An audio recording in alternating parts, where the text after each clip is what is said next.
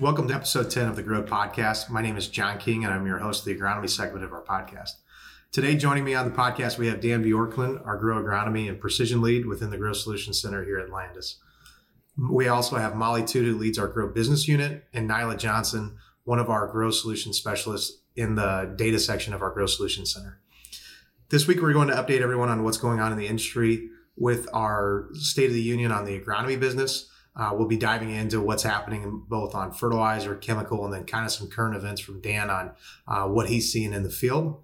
We will then transition to our main segment with Molly and Nyla regarding what's happening in the carbon markets and really what farmers need to focus on that's coming down the pipe.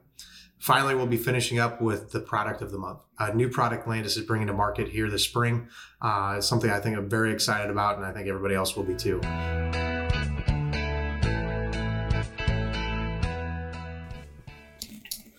All right, transitioning over here to our State of the Union on the agronomy business at Landis. I got Dan Bjorklund, our grow agronomist, joining me today. We're going to talk a little bit about fertilizer markets and what's happening there. Again, the mess that the chemical market is. I know I feel like I'm a broken record every time we get together. That's exactly what we talk about.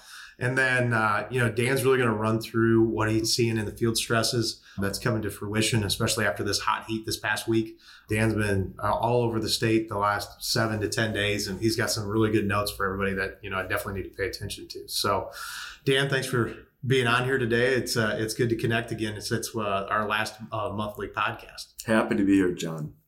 So I think the biggest thing I want to start with for everybody to listen to and kind of to hear is the fertilizer market. The one big thing that I keep hearing from everybody, I got my sales guys calling me. I got different people. The farmers are calling me. Everybody thinks that the fertilizer market had crashed. I saw an article the other day from Bloomberg about it, that commodity fertilizers have completely eroded away and the prices have gone down. I think the thing that I want everybody that's listening and pays attention to, maybe big media on fertilizer or anything, Bloomberg's of the world know really nothing about what's actually happening in the fertilizer markets. They track what the CME's maybe daily settlements are on urea. They track maybe a few publications, but really what's driving a lot of this noise in the market is there is some fertilizer prices that went down significantly, primarily urea. And for anybody listening, urea is the highest globally traded product in the entire fertilizer commodity bucket. So, when the price of urea goes down, whether it's the publications, DTN or whatever, they just write that fertilizer's going down. When in reality, it's just urea. So, looking back 30 days ago, on urea, there's been some pretty significant downside on that product. Today, really, when you look at it, price range and trade in the last 2 weeks has been a $200 swing in urea from high to low. So to say where it's at today, I think it's called 500, 510 NOLA, which means you got to put about $70 to $90 to get it to central Iowa. It's pretty crazy where it's at, honestly, and where it swung from. But a week ago, it was maybe $100 less. And 2 weeks ago, it was $150 more. So what we've had is a lot of unnatural things happen in the urea market over the last 30 days. We've had some vessels coming to the United States from different origins of the world that were on index, that people that were trading in the market were dumping barges to settle a price lower to avoid risk. And really what happens with that is you keep tumbling the market lower as people try to get out of the market. Also on top of that is we've kind of come to the realization that the Dakotas didn't plant enough. When you look at consumption for urea domestically, the major majority of that consumption is in the northern plains, North Dakota, South Dakota, Montana, out through the plains in western Minnesota. So when you've had the consistent rainfall that they've had, there hasn't been enough time to really get application done. When you don't have application, there's a lot of big companies up there that take 5, 10 trains of urea in season, okay, as they're applying. When you don't get the barns empty to take the 6th or 7th train that you got on order, that creates a lot of unnatural things in the market, and that's what we saw. But if that's the case, that's also happening. That's not great as far as it goes for our planted numbers when we look toward what actually got planted this spring. So we got the June 30th report coming out from the USDA. It'll be interesting to see what they post. But when you've seen these kind of sell-offs in urea, you've seen a slight sell-off in phosphate, it's because there's no demand. There was lack of demand this spring, and there was no demand in the Dakotas. So that's something to consider. As it translates to the other two nitrogen products, there really hasn't been kind of price volatility that we've seen in urea. I mean, the one day I was adding it up, I think we were a 35-cent discount on urea to UAN per unit of nitrogen. So the UAN market has remained stable. The production and within UAN is a much more stable situation because there's less imported. More of it's pretty much all domestically import or produced. So there's not as big of wild swings there. And then really the ammonia, the Midwest ammonia prices are kind of at a point of transition here where we're starting to transition out of fall or spring to fill and fall. There really hasn't been any set prices in the market that have kind of come in and put that price out in the system. But, a lot of people, I would say we're probably trending toward somewhere around fall ammonia being $1,200 to $1,300 to the farmers. So that's what I would expect today. When you look at the phosphates, the potash, everything else, phosphates have come under some pressure, but have definitely found a firm floor. I think when we look at potash, it's also very similar. The biggest issue, if I'm a farmer today, when I think about phosphate and potash, the retailers like Landis or like Nutrien or like others are only going to be able to take so much risk on those products. In years past, lower commodity prices, we could take a lot more product ahead of time. The cash flow situations weren't so hard to take. I did the math on it the other day. You think about just what a 50 or 40% layer of potash and phosphates for the membership here at Landis or our customers is, today it's $50 million in cash. So it's a lot of money. It's a lot of risk. We have to be diligent and not take an abundant amount of risk, but some. So I think waiting to the last minute is going to create upward price trends in the market. And the reason I say that is because we still are trading at a $200-$300 discount to Brazil here domestically. A lot of the higher priced phosphate in the market, so whether Mosaic or whoever sold it, barges that have been sold over the last 10 days at New Orleans are not going to farmers in Iowa. They're not going to farmers in the Delta. They're not going to farmers in Western Kansas for wheat. They're being loaded on a barge that's then loaded onto a ship and re-exported back out of the country to Brazil because the Brazilian price is so much better than the domestic price. So you have traders like ADM or Amaropa or bigger trading outfits that can buy enough barges to load a vessel and ship it somewhere else. So I think those are things that if I'm a farmer today, you need to consider. The other big one on potash, again, we've really stressed on it a lot here, is we are still dependent as a market on Belarusian and Russian potash imports. Today, the price in Brazil is $300 more than what it is here in the United States. Today, with the price being about $300 more in Brazil than it is in the United States, one of the big things that everybody needs to understand is Nutrien, Mosaic, these companies are publicly traded companies. They are looking at the export opportunity for Canadian potash out of Canada to Brazil in a big way, as well as Southeast Asia. When you think about trying to replace 12 to 17 million tons of global potash, it's just such a significant number. And when we are not willing to pay what market is, my worry is there's a lot of consigned space. There's a lot of warehouse space throughout Iowa, the Midwest, whatever it may be for potash. But if you're a publicly traded company and your duties to your shareholders, why would you fill that space versus making sales at $300 plus margin to Brazil or, relatively same price to Southeast China? So I think that's a huge watch out. I think our farmer owners really need to be prepared to look at layering product in. I know the prices are uncomfortable and they're high, but it's not always about buying it all in one day. Maybe look at taking a layer up for some fields that you're going to have some spreading on. You're going to have to do something, lock those in and kind of see what happens within the grain market and your yields and kind of look to the future there. When we transition to the chemical side, fertilizer I know may sound bad, but like I'm telling you, the chemical is way worse.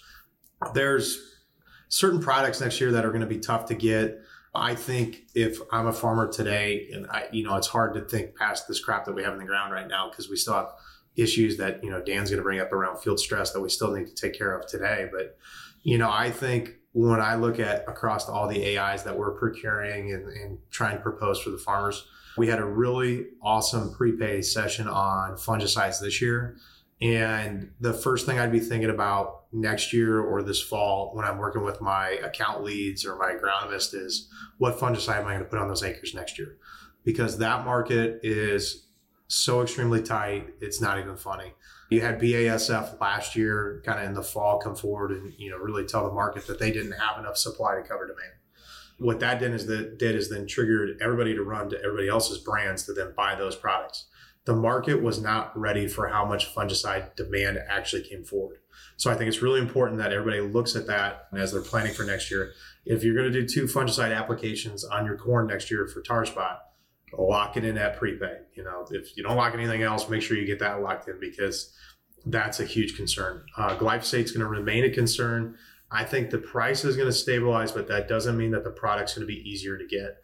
Product, I think, is still going to be tough to get. But, like this year, we've been able to procure enough glyphosate. We've been able to bring enough stuff in to really service the acres. It's just, I don't see that price getting below $30 or below $40. I think it's going to be somewhere in the $50-ish roughly from what I'm seeing today. Metallochlor, acetochlor, again, another huge issue coming at us. Insecticides in general, just really tough. So the chemical thing, the only thing I can tell you on chemicals without really taking a ton of time is really stay close with the person that is your chemical supplier, be asking them questions, and be planning for the future. You're going to have to plan for your next year's chemical program sooner this year than you did last year. So Dan, with that, bring us into what you've been seeing. Again, you've been out across the state. You've been traveling all over the last 10 days. All right, we've got issues out there. There's no doubt. We've been hot. We've been dry. We've been too wet. We've been not enough rain. Bring us in on what you're seeing. Yeah, John, the phone started ringing, like you said, in the last 10 days. And I've been everywhere from Rake, Iowa, right along the Minnesota border, down in the Des Moines area by Collins, over by Boone, up by Britt again, just everywhere. And so I thought the best way to organize this would be to tell the stories of those fields and what we saw, with the context that our corn and our soybeans are living organisms, and everything that occurs out there, whether it's environmental or whether it's even something we do, does have an impact on them. And that will have an impact on yield down the line. So up at Rake, the farmer came in and he was concerned because, and this is what I'm seeing, is guys are going out to spray their own fields. They're noticing things, and that's when we get the calls. And he's going to spray his beans, and they were yellow. Mm-hmm. So we went up there and we looked, and first thing that comes to my mind in the Des Moines lobe is that we have areas of high pH, and so maybe we're having some iron deficiency chlorosis showing up. The beans are trying to take off, and we're not getting enough iron. But it wasn't in the normal spots where you would have the high pH. Some of it was, but not all of it. So the question, and we should always do this, first question was, what program was used last year in corn, and then what are you using this year in beans? So last year, he used an HPPD group 27, and that triggered the first thought. What were the environmental conditions in 2021? Fairly dry. Very dry. Yep. And so it wasn't as much of a classic bleaching that you'll see, like, for instance, if somebody is spraying a Group 27 on a cornfield and a little drifts over into beans, you get that really bleaching look. But with the carryover, it really mimics that yellowing you get with iron deficiency chlorosis, where you start to see that in the newer leaves. And so for me, it was a combination of stresses. And that's where we talk about field stress load. Field stress load is it 1? Is it 2? Is it 3? Is it 5? And can we eliminate those? And if we can eliminate those, we're going to increase yield. So first of all, we got to figure out what it was. So in this particular case, I think it was the dry conditions last year, and a full rate of an HPPD. It didn't completely break down, and then we did have some of those high pH areas where it was worse. So that was the first case. John, I think you've also told me that you've seen some really weedy soybean fields. There's been some fields. I mean, you kind of took that. I've taken the Highway 20 corridor east towards Cedar Falls, and whether it's there, whether it's, I've been all over the state. there's clearly been issues on whatever we planned for bean pre. And because it was either not enough modes of action, not the right modes of action, there was something about it that we did there that just wasn't, it's not working. And I think a lot of what you and I have talked about is when we look to next year is on your bean pre, you're going to have to spend some money. With dicamba, the issues on dicamba this year, not that it didn't work, but how do you get it? You couldn't get a sprayed in time. We just it's the 26th today or whatever it is. And, 6 days ago, we just lived through that all Father's Day weekend on trying to get that sprayed. And it was not a lot of fun at all. I think you hit on it. In planning for next year, getting as many modes of action out there as possible is going to be key, because you just don't know what the environmental conditions are going to be. And this year we had abnormally wet conditions in the Boone area, which made it difficult. And Collins made it almost very difficult to even get beans in the ground. So I went to a field over at Collins, and what happened there was that they were just trying to get the beans in the ground. Furrow wasn't closing everywhere as well.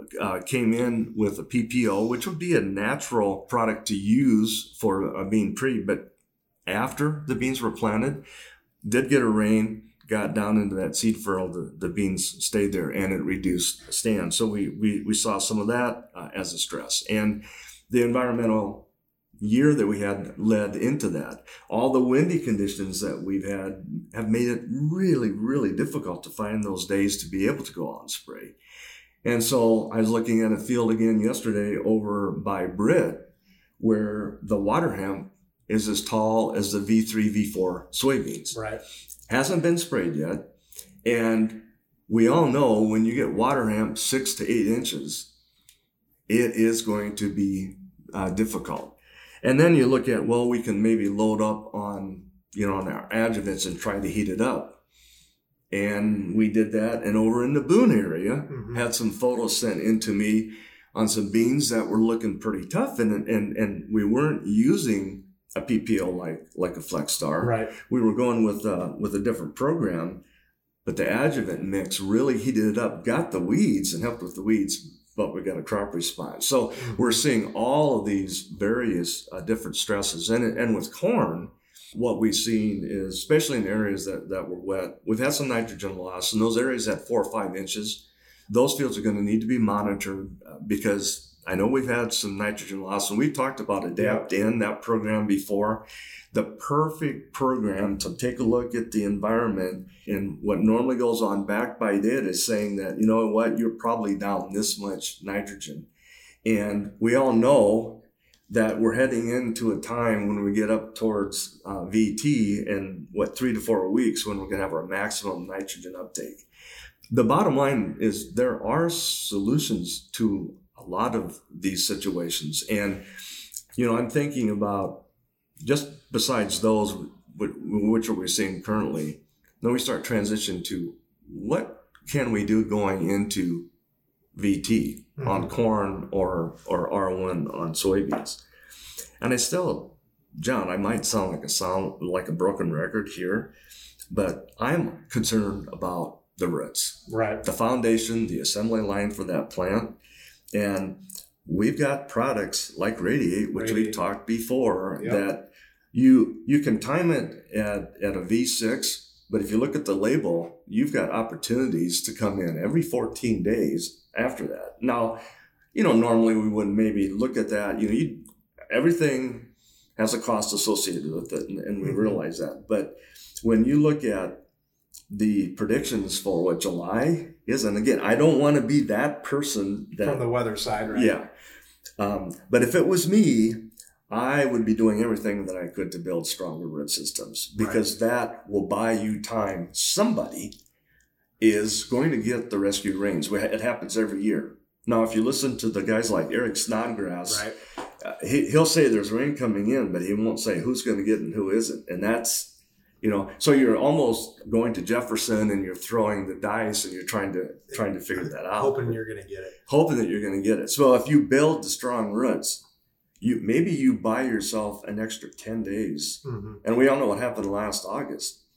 People that had the best plants when those rains came in August, made a huge difference in yield. It was a huge difference. Well, and back to the radiate portion, we've talked about it a lot. And then, even looking at Takeoff LS, I mean, there's different products that we have within the portfolio that guys can go out there. They're cost effective. Radiate, $4 an acre. Takeoff LS, $5 an acre. It's not something that you're going out there and taking a gamble on 10, 12, $13 an acre. If you're going out and you're making another second trip on post bean spraying, throw it in there.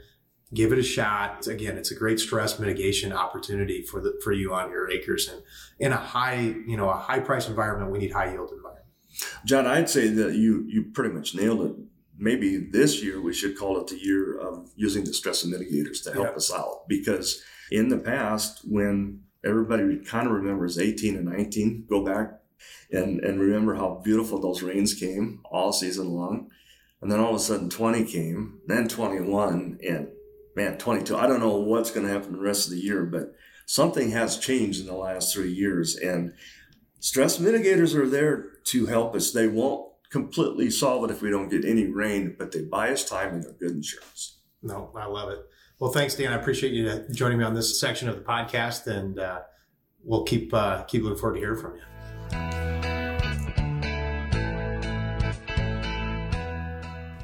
All right, transitioning to our main section here.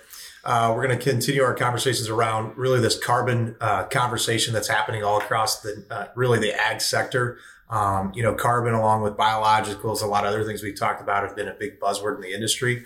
And I got Nyla Johnson here, part of our Grow Data team, and Molly Toot, who leads the charge at the Grow Business Unit here at Landus to kind of really help transition us through what we're going to talk about today, because by no means am I an expert on this. And I would say, I don't know, there's experts out there, but they're far and few between. And I feel like we got two of the best here at Landus by far from what your guys' experience is. So welcome today to the podcast, and it's great to have you guys on it. Thank you. Hey, John, glad to be here. Yeah. So, I think kind of to start it off, we talk about the Growth Solutions Center a ton on the podcast, whether it's about the grain side. Obviously we have Ashley and her team on here, whether it's the agronomy side with Dan here sitting in the room as well. What we haven't really brought to the listeners really is around what is the structure of the Growth Solutions Center and what does data and sustainability really play for that. So Molly, kind of run us through, really what the structure is of the Growth Solutions Center and give everybody a high level of what we're trying to accomplish. You bet. Well, we're real excited. It's about a year ago that we launched our Grow Solutions Center, and we've grown, pardon the pun there, we've grown a lot since then. So when we first launched it, it was really around the data. And we quickly then went into our Grow Grain team led by Janet Smith, and they're doing phenomenal work there. She has a group of 10 to 12 people now, originators working with farmers. We have Dan leading our Grow Agronomy and Precision team. Again, a great resource for our farmers. And then we just recently on June 1st added feed and animal nutrition. So those are the four main areas that we're working on in Grow. And it's really all about being a resource to our farmers. They can call in, ask any question, get it answered pretty much 24/7, we like to say, whether it's through email, text, phone calls, whatever they need. We just want to be that resource for our farmers. No, that's awesome. And I think my time and experience with it, obviously we're wearing a lot of different hats here at Landus. It's been a lot of fun seeing how that's developed and seeing the success. So, kudos to you and your team on really bringing a really nice and a great resource to our customers and customers anywhere where we can touch them. Yep. So Nyla, looking at the data and sustainability part of the Growth Solutions Center, just kind of run us through, what all that encompasses. Yeah. So our main initiative here is to ensure that farmers are comfortable with data, because it's become such a buzzword. Big data is something that everyone's so scared about coming into ag. And we really want to take that scariness away from it, while also making everyone money. Because at the end of the day, if our farmers don't make money, we don't have a business here at Landus. I think that's really important too, because I think if I'm a farmer and I hear about data or I hear about carbon, there's a lot of skepticism around that, right? Because Absolutely. It's new, it's unique. But I sat in on a lot of these meetings with a lot of these other companies, and I definitely feel comfortable as, and obviously every owner can't be part of the conversations we have with these companies that are bringing these new, whether it's carbon or whatever it may be. But I think what excites me about being a part of some of these conversations is bringing the reality to them around. We deal with farmers every day, right? We know kind of what's going to get them going. We have you that's on staff that's literally on the front lines. Yeah. And I think that's something that, one, if I'm a member owner of the company, we're doing a great advocacy on their behalf, because the last thing we probably want to bring to them is something that's, one, not very profitable for them, or a lot of time but not a lot of gain. I think another really big piece of just data of what we're trying to do is preparing people for what's to come. Data is going to continue to be in our farmers' faces, whether we want them to or not, but it's preparing them. And so having the ability to have myself and Amy Smith on the team of just understanding what data is and what data needs to be for a farmer and how we can monetize it for them is key. And the value of the Grow data team is we're doing something that really no other co-op or ag retailer is doing. Right. We are being their resource. We will do the work for them. We do the heavy lift. We do the data entry. We find the programs. We help monetize that data, all with their permission, of course. Right. But, we want to take the heavy lift out of it for them and make it easier for them to make money off of that data. Also work for them to make better decisions on their farm. Yeah, well, and I think that's the important part about it too, right? It's data and sustainability, right? So you're kind of really diving those two in. When I think about it too, farmers probably are, some of their skepticism, they're thinking is, well, they're paying me, but what everybody else is getting out of it. And we've been Molly, you've been on the ground floor of this for a long time. There's not a lot of money for the retailer in it, but I think our passion at Landis, Matt, and your passion is this is the right thing, one, for the farmer, the right thing for our company. And we're doing it really as a true service. And I think that to me is what really differentiates that team, is because we're trying to become experts on something that people don't want to be experts at yet. Right. And what data does is it connects the farmer to the consumer. Right. Yeah. It's telling the consumer how their food is produced. And that's what we at Landis are really trying to do, is connect our farmer with the consumer. So I think it's important too. So kind of as a transition point here, what are our farmer owners' options, and really when you think about data, anybody that's listening, you could be in Indiana, you could be in Illinois, you could be in Minnesota. Data is all encompassing, right? It's really a service driven type of opportunity they have with us. So, anybody that's listening that's from outside the trade territory, 515-800-GROW, we're more than welcome to have those conversations. But if you're within the Landis trade territory, or you wanted to call in, what options are we going to provide those people? Yeah. So, Molly kind of touched on overall scope of what the Grow Solution Center does, but on the data side, what we're going to offer them is multiple different programs on the carbon offering that we have. We have partnerships with Indigo and True Carbon, but we're not only going to stay with those two. We're going to continue to grow, again, no pun intended, outside of those options. Or if a grower even comes to us and says, hey, I'm part of this program, can you guys help me just understand what data they're needing? And the main part is we want to help them understand the organization, what data they need. So, and there's nothing scary about that. It's, what are you doing on your operation? Let's put pen to paper, or let's put it in a computer. And really understanding that, look, it's just, what do you plant? What's your harvest? It's the what, the when, and the how. We're not trying to get into nitty gritty details. Like with application records, you have to know the wind speed. I don't care about that. I just need to know what you applied, when you applied it, and what field you did it to. But really just making sure that we have the opportunity to stay open of, what do you need as a farmer, and how can we help you do that in this space? Well, I think it's, it's unique too, because the farmer at the end of the day, he's creating so much data. He's creating it without, you and I, Molly, have talked about it a ton of times. Amazon's business has been created on data the consumer is willing to give it. Yeah. Right. And Unknowingly. You just did it by clicking and searching and doing whatever you wanted. The farmer himself too, creating that data, it is his, nobody else has it. But, it's just about really, and what I love about your team is your job is to organize it and help him understand how he can actually take it to the next level. Yeah. Absolutely. Another piece is just the fact of taking it to the consumer. Consumers want this data. It's not something, if we can get you paid, not just like how we did with Amazon of unknowingly are giving it, the consumer wants it. They want to be educated about what we're doing. They want to know that where their food is being produced, how it's being produced, is coming from whatever farm in Iowa or Indiana or wherever. They want to have that kind of, not emotional, but just they want to have a tie to it. And data is the way to do that. And I think farmers are really great about telling their own stories in their little communities, but we have to be able to do it on a global standard of saying, hey, this is what I do. Come to my website, come to my whatever, or just being able to scan a code on the back of cereal box and saying, hey, this came from Iowa. Well, it's clear the consumer has no clue what is really truly happened. Anybody that was on our grow trip down south to Florida witnessed it with the consumer panel, whether they were mad, laughed, or whatever they came away with that from. But, the reality is the consumer only knows what is on the box, not what's in it and not how it got there. So, I think it's important too around that is what you guys are doing as a team is trying to tell that whole story. And when we talk about farmer data, I think it's important to note too that when we're talking about farmer data and utilizing that data, what we call downstream or with food companies or other food, feed, fuel type opportunities, we're looking at that data in a very aggregated and anonymous way. So we're not selling a personal farmer's data. Right. I want to be very clear on that because that sometimes scares people. Right. This is about what are we doing across Iowa to help with environmental benefits. It's going to help environmentally. So it's greenhouse gas emissions, it's carbon, that kind of thing. But it's all very aggregated. It's never an anonymous. So we're not going down to in what we're doing to the farm level. There are cases like that, and they're great stories to tell. But what we're doing today is really what it's referred to as a mass balance approach. Yep. I think a really key piece there is the fact that if you do any type of program with us here at Landis, we're never giving anyone your name, your farm name. We're going to the county level. That's it. Right. Yeah.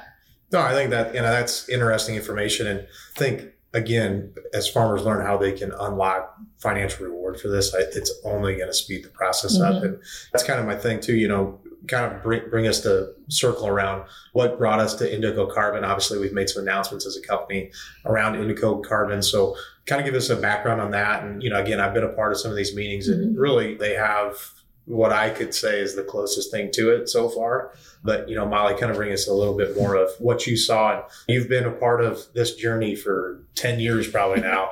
And it's a long journey and it's probably still got a lot of length on it too. So kind of, your background around it is very extensive. So yeah, we still talk about the carbon markets, especially being a bit of the Wild West, and it still is today. But we've really taken two programs out of this that we think are leading and we feel comfortable advocating these programs with our farmers.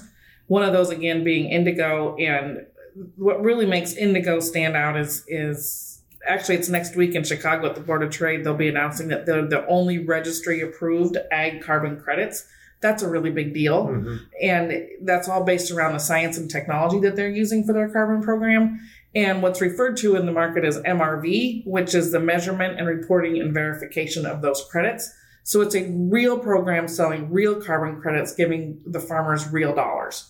And we like how it's called additionality, how they can, based on what practices they're doing today or how they might change them next year, they can increase their payout. It's a 5-year program, which we like. It's not a 20-year commitment. So it's a really good program based a lot on science and technology. I think, again, the registry approved credit is a really big deal and will continue to be a big deal. And they've really proven themselves to probably be the leader in the market on this. And I'll let Nyla kind of talk more about the True Carbon program through TrueTerra at Land O'Lakes is another one that we're looking at. Yeah, so we have there's summer programs going on right now until the end of June is when we can get growers actually into or enrolled in it. But really what it is, it's two different kind of pay structures, but they're looking at market access, which is a little bit different approach of just how we're paying farmers for this. Market access meaning we're going to look at it in 2 years and see where it's at and pay you that. We might not give you the full, we might give you less. It's kind of very similar to grain of the market changes every day. And so that we're going to continue to see that and kind of attributing to that wild west side of things. And it's extremely, it's kind of a gray area at times for farmers. And so, but the True Carbon side is great because it's also a five-year commitment.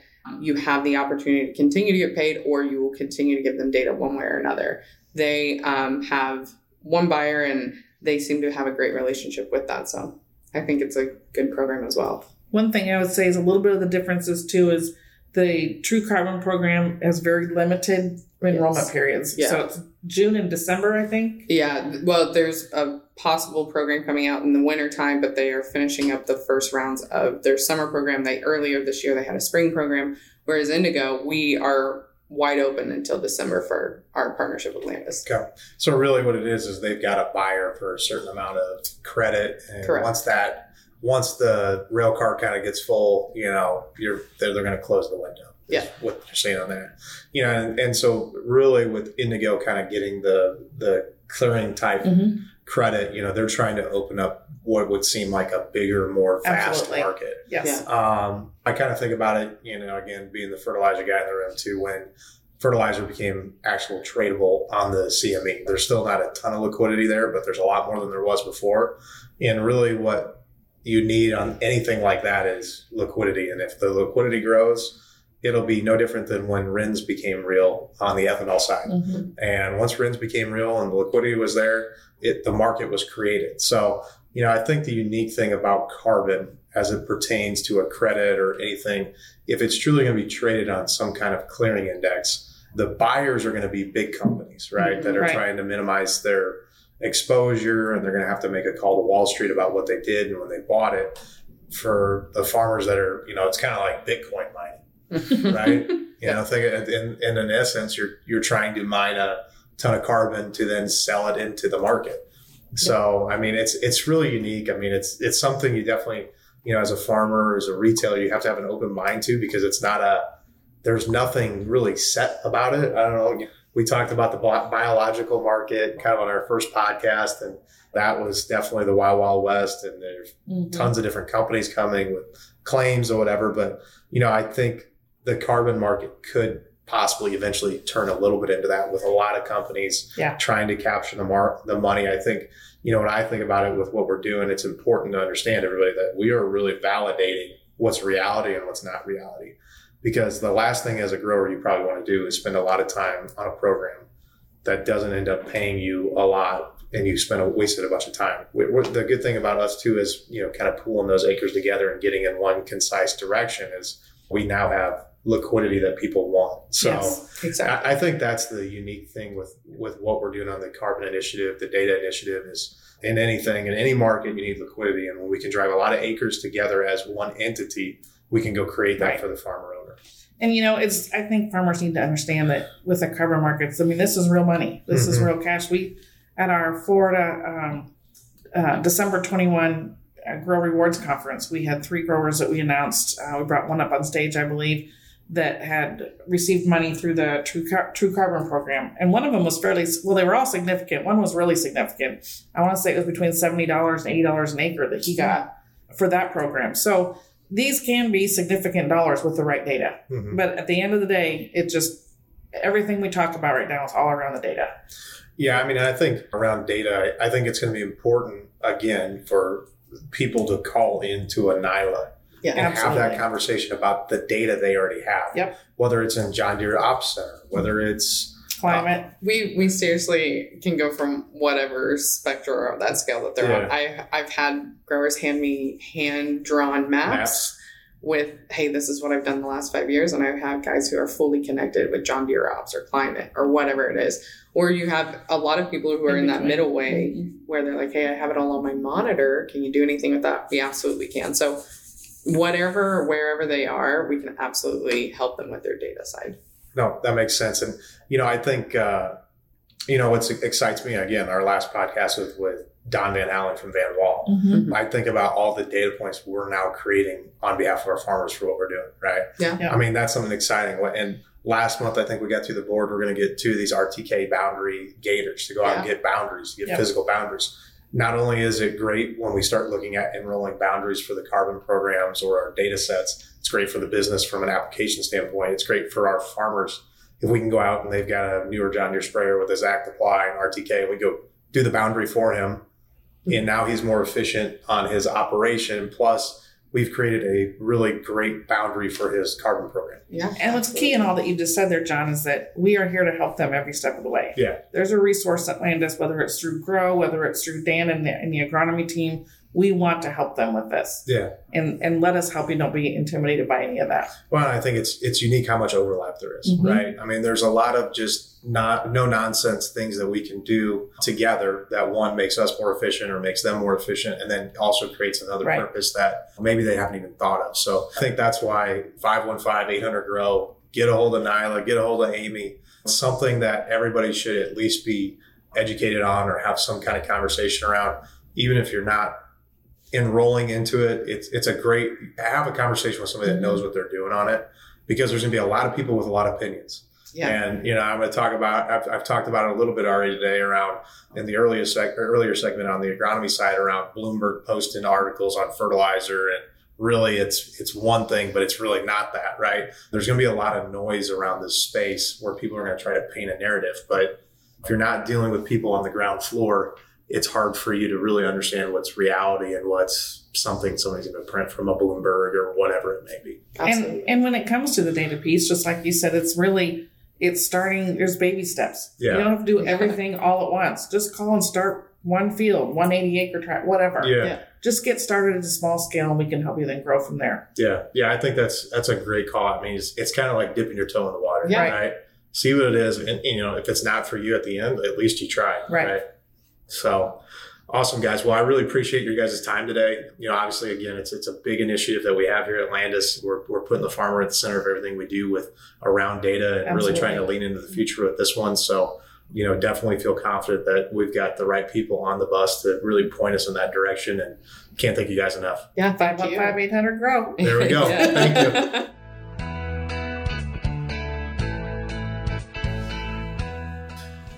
All right, transitioning to the product of the month, one of my favorite segments. I got Dan Bjorklund here, grow agronomist, with me. Dan, how we doing? We're doing good. All right, buddy. Hey, I think as we approach here, we're into June. I'm thinking about what's going on in the fields. We're about a month away or less from fungicide timing. The product we're bringing doesn't have a definite name yet today because it's going to be a Landis proprietary product that we're working on. But I definitely want to get everybody aware of it as we're approaching this time with where everything's at. We're looking at, a slow release nitrogen product that we're going to bring to market. It's going to be a 24% nitrogen, 1 full percent boron. The product's going to be very similar to a product called Coron, which has been around for decades. What we're bringing here is not a new practice to anybody in the Midwest that's grown corn for a while. But what I think is unique about our product that we're trying to bring to market is that full percent of boron. Coron or a lot of other similar products tend to range toward that 0.5% of boron. And, here at Landis, Dan, we've had a lot of conversations about it. Help me explain to people why that full percent of boron at tassel is an important thing. Well, we've already talked about some of the stresses that we are seeing this year. And boron is absolutely critical for pollination. And to hold on to those kernels, the time when you can lose kernels is at the blister stage when you're looking at corn. Anything that we can do to mitigate that stress. And I would say no one is arguing the fact that we have been stressful. This is just a totally different year. And having that extra boron is really going to help. And if you look at individuals who win corn contests every year, this is a key component of what they do right just prior to pollination time in corn. Well, and I mean, you look at it, everybody's seen the graphs of, nutrient uptake by growth stage, right? And nitrogen's highest, most uptake part is at this, right? So, a lot of people will say, well, it's not actual N going in the soil. Why is that important? But, when you really get down to it, nitrogen at some degree is nitrogen, right? And it's all about part of the slow release, part of the chemical makeup of the product is the ability to get that product into the plant leaf area, and then so the plant can consume it. But, when I think about that too, from the nitrogen and the boron standpoint, that extra 1%, whether you're looking at it from other products as well, we could do a boron only. But when you look at truly the nutrient uptake at that time of the year, this is a great combo product, in my opinion, to really hone in on maximizing yield. I think it's absolutely critical. When you talk about plants, and we talked about these plants as factories for the last several months, when you think of it and you go through and realize that it's running 24/7, anything that you can do to boost that production of that factory is going to increase the output, which basically is going into the ear, and that's our warehouse, and whatever we're filling in that warehouse is going to be increased yield for us. And so I really like to focus on the fact that, we're talking about something that is a live entity, and we're giving it just a little bit of supercharge right at the critical time of maximum nitrogen uptake, and then obviously with the boron for pollination. Boron is one of the critical nutrients for pollination and then holding that seed set. No, I think those are great points. And Anybody that's listening that's looking for some product here, a fungicide application, or already has some fungicide booked with us for fungicide application, make sure you reach out to your account lead. Again, that's going to be a slow release nitrogen, a 24,001 boron, 1 gallon rate per acre at Tassel with your fungicide. Again, not a concept that's new to the market, but really, truly, I think is going to be a great product and a differentiator in the market. So make sure you call us here locally with your local account lead or 515-800-GROW for us to get that locked in.